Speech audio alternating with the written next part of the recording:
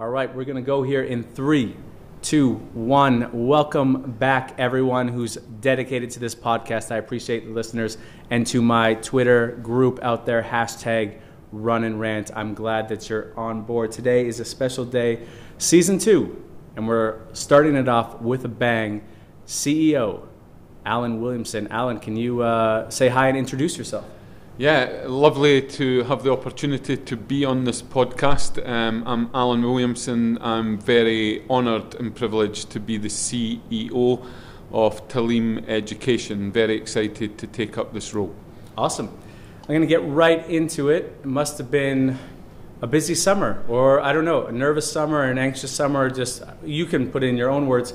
How was your summer, and how are you ready to get started here with Talim and specifically at Raha today? Yeah, I mean, it was, first of all, pleasure to be in hashtag Epic Raha. Nice. Second time in the school. It's a fantastic school. I'm sure we might cover that later. So, yeah, summer was interesting because didn't really have much of a break. Left my previous organisation and came over to Talim on a transition process. Managed to get myself off to Vienna, which is a beautiful city, lovely imperial city, and every year for the past 25 years I have climbed mountains in Scotland. They're called Munros, and with a group of people I went to university with a long time ago, who are now doctors, lawyers, teachers. Every year we've gathered. We've never missed it unless someone's ill or has a really important event in their life, and we walk into the hills, go wild camping, go up mountains. And the interesting thing this year was the weather, Scottish weather. You get about 2 days of sunshine a year. And that's consistent. That's always the case. Well, I'm exaggerating. There is some nice weather in Scotland, but this year it was 3 degrees in the middle of July and blowing a gale, and actually for the first time ever in a Scottish mountain I was physically blown over off my feet. So that was interesting.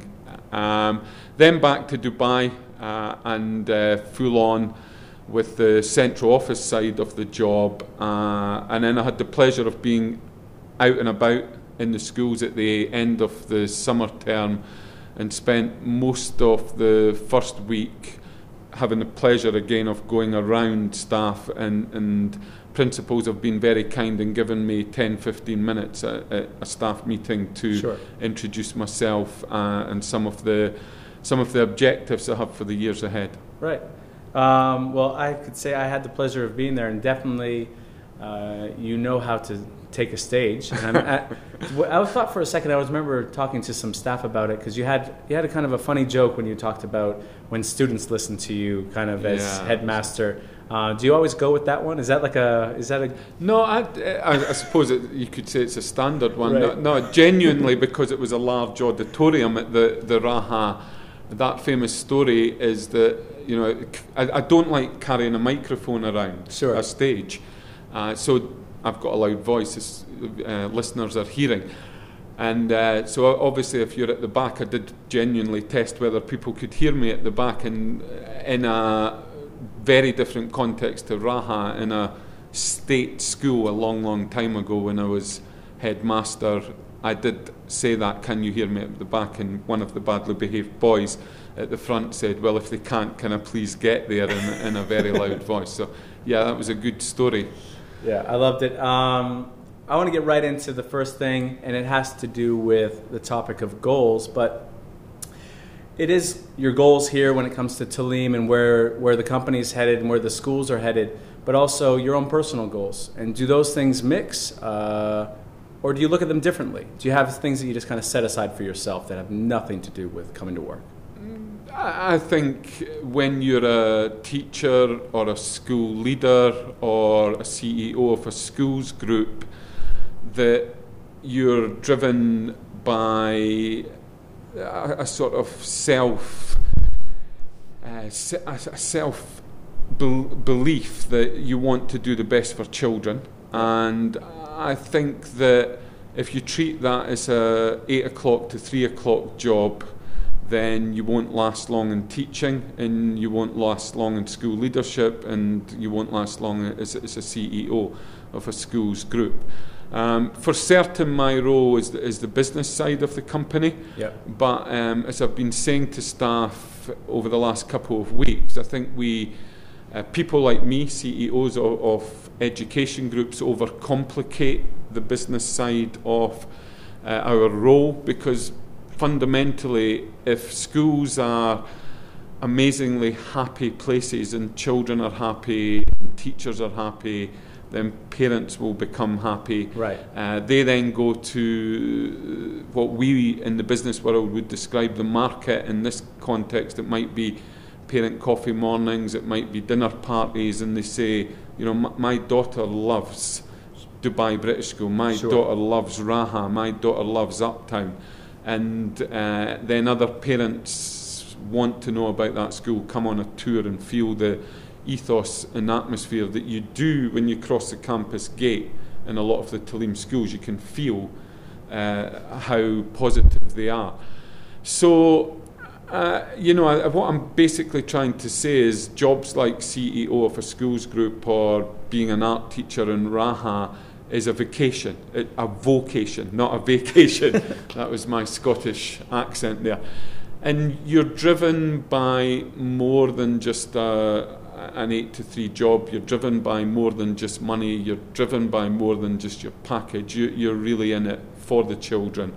And as you've heard me say, I genuinely believe that it's an honour and a privilege to teach other people's children, your children. Yep.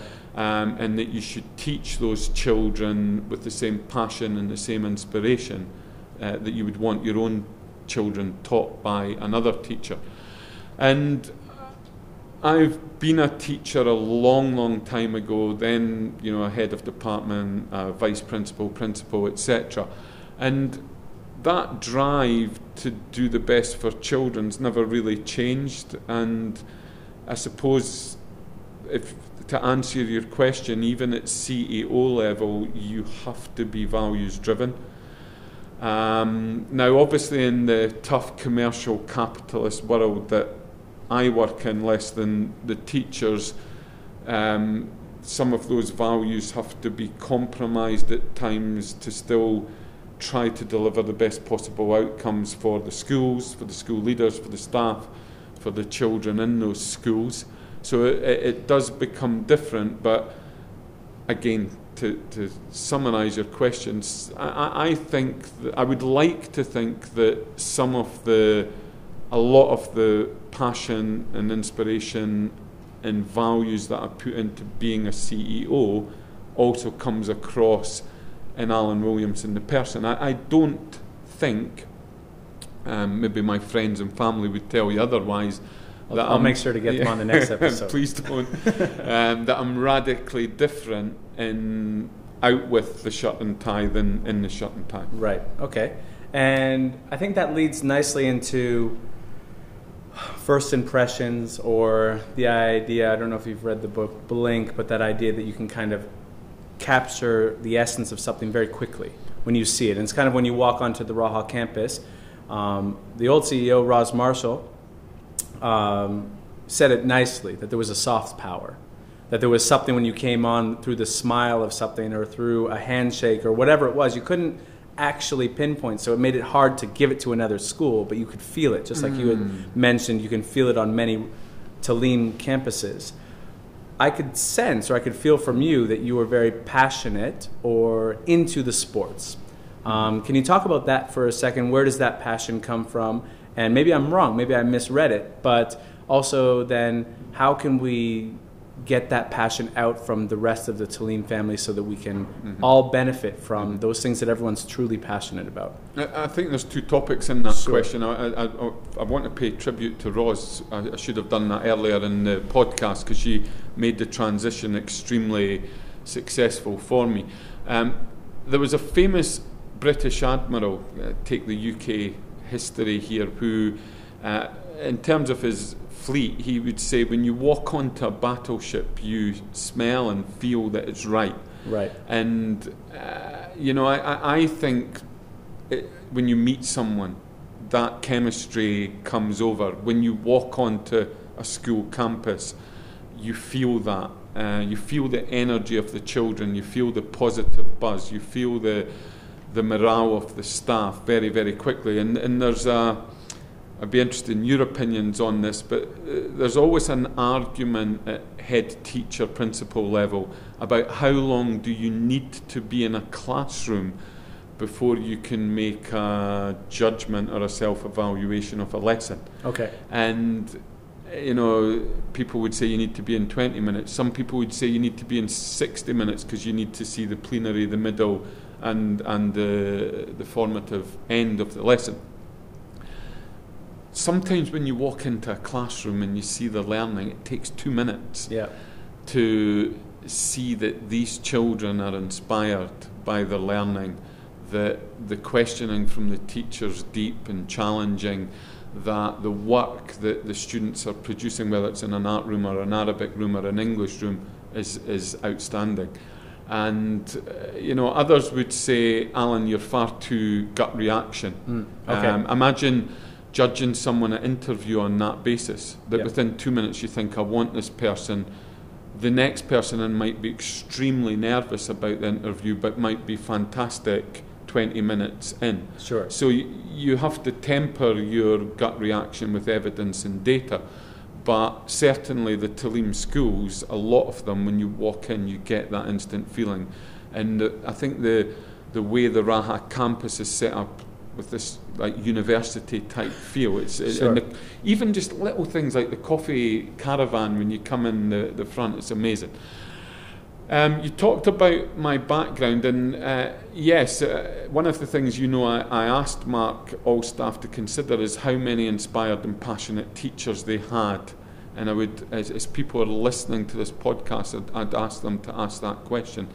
Throughout your schooling, whether it's university, school, elementary, how many outstanding, inspired and passionate teachers made a difference to you? And you know now that the answer is about 2 on sure. average when you speak at a conference, which is embarrassing for our profession. We see 60 to 65 teachers in our schooling, and we can, sure. Like all that audience said 2. And so I suppose to reflect on my 2, they would have been sports teachers. Right. They were teachers that, whether it was intrinsic to me or whether I was motivated by it, they made the difference, and they made me want to play sport. And I did play sport, a variety of sports, and I played sport to a fairly high level in one sport, rugby union. But I actually, after a serious injury, well, I claim it's a serious injury, it might have been a chronic lack of talent, I don't know. But I went on to be a referee, an umpire, and I actually had the pleasure of travelling the world. Wow, okay. I refereed at age grade World Cups, etc., etc. So that transformed my life in many ways, and I think sport, art, drama, these activities have the ability to transform children's lives. And I would push on to that, and I like how this thing is kind of flowing when you said, now the average was 2 people that really it made an impact in the lives of a child when you kind of get older and you think about them.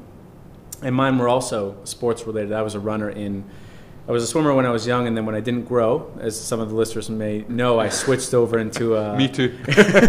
into another discipline, cross country running, where my coaches became those memorable figures that helped me. And they didn't just help me out running through the woods or how to pace myself through a 5-kilometer race, but also what I was doing in the classroom and making sure, hey, is everything okay with your English class? And some of them even pushed through into when I was in university. And I would consider them mentors. And I wondered, I'm sure you must be a mentor to someone or to a large group of people with your experience. And do you also have a mentor? Is there someone that you still call to for advice? One of the things that's important to me is that I never give the impression to a teaching staff that the only value that a principal or a CEO or a director of education would have is if you're promoted. that if you become a principal teacher or a director or a principal, you haven't made it, because I actually admire hugely and have many friends who have just stayed in the classroom. Sure. And I think to just stay in the classroom and be the best possible practitioner that you possibly can be is hugely admirable. But in relation to mentoring, I think that one of the judgments on someone's success or not is after they've left whatever role, whether it's head of department or leader of a school, does that school continue? Does that department continue on its journey to excellence that I've been talking about? So people who have worked for me have also became heads of department. They've also became vice principals. They've also became principals. They've also became directors of education. So I would think over the course of my professional career, while not formally calling myself a mentor, Sure. it's a fairly, I've been around a long time, as you know, chalk and talk, but Okay. in the past you didn't call it mentoring and coaching, but you were doing it naturally. Okay. Right. And so, I'm very proud to say that members of my leadership teams, past in the plural, have become principals, etc. Do I have a mentor? I think my mentor has changed over time. I think my father was very influential. He didn't go to university, but wanted me to go to university. He was well read and came from a religious background, but he was inspirational to my early days. I'm sure. Uncles and things like that. I had an uncle who joined the Royal Marine, and it's a far longer story for this podcast, but I was originally... I'll have you back. Yeah, well, maybe not. Yeah, okay. You look at the hits on it, maybe not. I was originally an officer in the Royal Navy, which is a long story, but that was obviously an influence on me from his career in the Royal Marines. And then when you get into the sporting world, your captain or your coach, I could count on several of them who were mentors and teachers. And then I remember being a very, very young principal. I was a principal way, way too early in my career. I don't know, 35, 36 years old. Okay. And I remember in that locality, there was probably 10 or 12 principals. And I walked into the room and there were all these bearded grey men. and I was this young upstart around the table. But these, and they were men, which is tragic when you think back, and it's so good that women are now around head teacher tables, principal teachers tables. But I remember these guys with lots of experience and expertise coaching me through those early days when Sure. sometimes being a principal can be a lonely job. Ian won't admit to this because he's around the campus smiling, he's got such energy, it's amazing, but when your maths results don't come through, or when your student enrolment doesn't come through, your CEO's on top of you and saying, why are you not delivering? And Right. I think if the art department's not delivering, you've got an incredible colleague in this maths department you can bounce ideas off, or your primary leadership team. Shout out to Lise Farquhar. Exactly, shout out. Yeah. But I think sometimes when you're in a leadership role, it can become lonely. And one of the great things in Talim is that I know the principals network with each other. Right. And they are there to celebrate each other's achievements, but to be a shoulder to lean on when people like me are saying the performance is not good enough. All right. Well, we are going to wrap this up. Time flies when you're having fun, right? So we only have 2 more points. This one is going to be a shout out to the Twitter community, which I think is hugely important nowadays for teachers getting online and accessing resources, connecting with people, and you can do it as little as much as you want. So I encourage people to jump online and access that. I know I'm not the first person to say that to you. Is the topic of the week that some educators are sharing, and it's the idea of 2030. It was posed to me by the principal here at our head of primary, Michael Beatty, the idea of 2030, a number, a year, and what does that look like? What does that mean? And just briefly, what do you think we should be looking towards 2030? How do we prepare the kids, or what does that year mean to you? Well, I suppose there's a phrase going around education at the moment that's challenging for all educators, that we're teaching children at the moment for jobs that don't exist. Sure. And the best story of that... Andrew Yang running for president, right? There we go. Yeah. Go for it.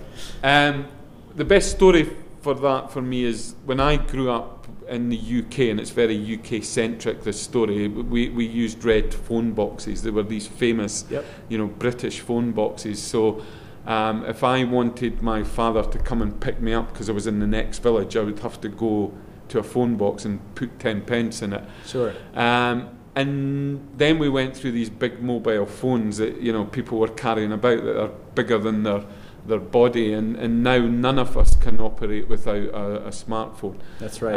Wi-Fi is down and we are on you, Richard. That's how it works here at Raha International School. Back to chalk and talk. Yeah, exactly. So, if you look at my lifetime, the incredible journey of technology has transformed lives, I think, for the better. What's it going to be like for the next generation? Wow, awe and wonder. We've no idea. One of the things that I would say is I think it will be a better world. There's a lot of doom and gloom about the world, but I think the generations that we're teaching and that passion for the environment is going to sort the world. So that would connect me into my second point, is that someone who's well into the upper ages of life is not the right person to determine what the world will be in 2030. I would put that in the hands of a grade 3 class or a grade 2 class and throw in at the beginning of the lesson that big question, what will the world look like? What will innovation look like? Because in the Middle East, schools are obsessed with innovation. What is it? Technology. But for me, just give children a big question, or just leave a bit of plasticine in the middle of a table, or 5 sheets of white paper and some glue. Don't do anything. Just step back as a teacher and watch what they do. Sounds like you're reading my lesson plans or something. Well, sitting in a fantastic art room. But it doesn't matter. That could be in geography or history or mathematics. Let children innovate, and they will be creative and they will sort the world out.